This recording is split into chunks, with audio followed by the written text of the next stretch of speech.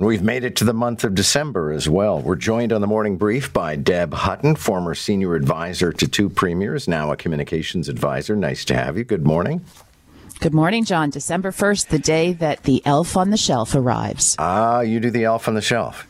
We still do. And I had a momentary panic this morning, but she's in the tree. So there you go. Okay. So you don't feel that is unnecessarily traumatizing your kids? No, but it is a fantastic talk radio topic. I think I've done it every year when I've filled in. Okay, so Green Party has won a second seat, this one in Kitchener, and we finally determined that it's pronounced Ashlyn Clancy, but it was a pretty good thumping, and the NDP and the Liberals have to be wondering what's not working for them. Yeah, I'm trying to figure this one out, John. By-elections can be that early barometer. We've seen it in the past, but sometimes they're just a moment in time. And what I'm trying to figure out is which this is. Honestly, I wish this by-election had been held after December 2nd, and we might have seen Bonnie Crombie run in it, and then we'd really be able to try and figure some things out. But clearly, the government chose to have it before the Liberal leadership, which we find out about this weekend. So there's no doubt it's good news for Mike Schreiner and the Greens, no doubt about it. However, it's also a seat that the Greens hold federally, so it's not as sort of earth-shattering as it might be if it were a different seat. I have to think it's really bad news for Marit Stiles. 2-1 thumping of the Green candidate over the NDP, and this was an NDP-held seat. The flip side of that is, the candidate walked away, the MPP walked away after minimal amount of time because she thought, childcare really is expensive and I can't afford to be in Toronto, which was the most ridiculous reason to step down that I've ever heard. I actually think it's status quo for the Liberals, John. They don't have a leader. They're in fourth place in many ways, and they were here. So I think it's status quo for the Liberals. I think it's status quo for the Conservatives. It doesn't tell them one thing about where they are at all. This was not a seat they ever could have ran, and they ran a staff from north of Toronto in that seat. And I still, as I said, am trying to figure out what it means for Marit Stiles and Mike Schreiner, but I think on margins, Marit should be really scratching her head about this. Meanwhile, what do you make of the fact that those bomb threats that were made against quite a few Ontario schools, and actually I don't think it was limited to schools, there were other places that received bomb threats, and apparently they came from somebody in Morocco. So, it used to be, it'd be some kid making mischief from his parents' phone in the bedroom, and now we have people all over the globe causing evacuations of buildings. Yeah, and the reason this individual is in custody is because of something in Belgium. The best I can say, here's my analysis, John, weird. What else can you say, right? I have no idea. It will be interesting to watch this story, though, and see if there is something much more sinister behind it.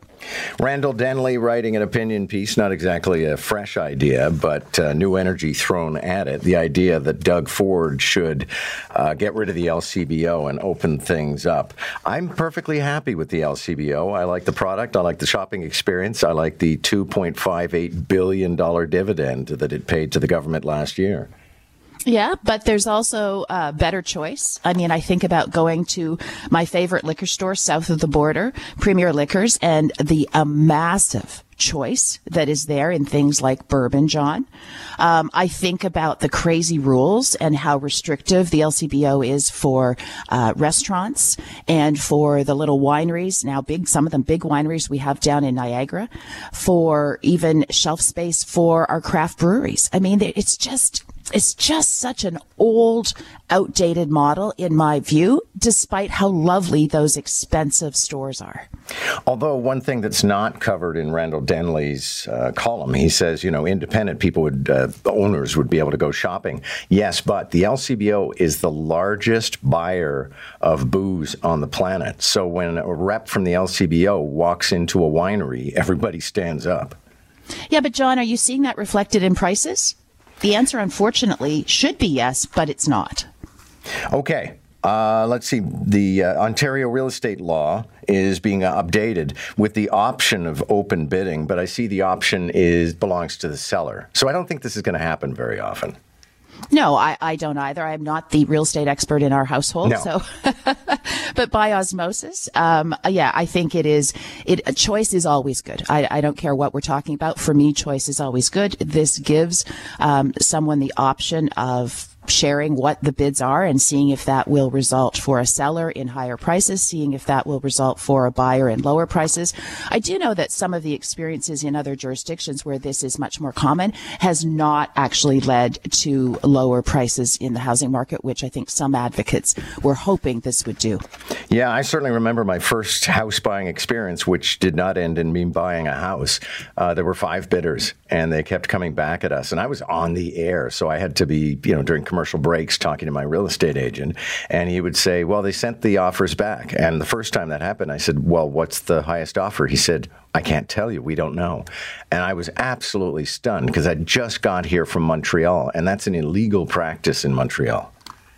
Yeah, I mean, it's different in different jurisdictions is what we've done. Doesn't mean it's the right way. But again, I think we'll see. I mean, maybe this will become the way of the world. I'm not sure I would want to do that. I will say the last house I sold, bidder 1 was $200,000 more than bidder 2.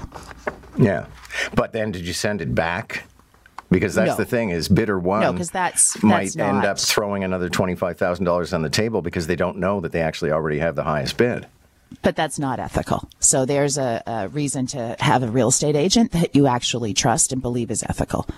Althea Raj writes an interesting piece today. And setting aside, because I really don't want to get into the debate about this idea that a minister was asked a question in English and answered in French. I mean, we have 2 national languages in Parliament. We go back and forth with them at all times.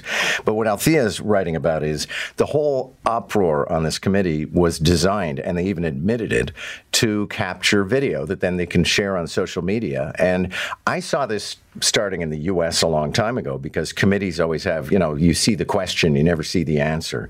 And in Canada now, increasingly, people ask this really fierce question in the House of Commons, and then they just post them asking the question on their website. Yeah, so I wrote questions in opposition for 4 years. Under Mike Harris before he became premier. And my entire job was, at the time, because social media was not as prevalent as it is today by any stretch, my entire job was to find that clippable line that we hoped John Moore would play on radio or CTV News would play at 6 o'clock. That was my entire job. This hasn't changed. It's just that our vehicles for getting it out there have changed. And the fact that you can, as you say, control what you put up. But it really isn't that different. And you've heard me say this before. I don't think decorum is any worse in our political arenas. It's just that we have many, many more ways to see it. Although you mentioned, you used to design it so it would be run on our show, for example, and I tend to run the question and the answer, and quite often the answer diffuses the question, or somebody comes back with a barb, and it's pretty exciting. But what Althea is getting at, I think, is these days you just want your moment, and you put that on TikTok, and everybody keeps moving. Yeah, and so you are playing to your crowd on social media. There's no doubt about it. But again, I don't think the questions and the answers are any different. And I think ultimately, I don't follow this woman. She's a conservative MP. She's known for being a bit bombastic and over the top. I would never follow her. And there are a lot of Canadians that A, wouldn't follow her, and B, don't even know her name. Thanks a lot for this. You have a great weekend. You too, John. And happy Elf. Deb Hutton on the Morning Brief.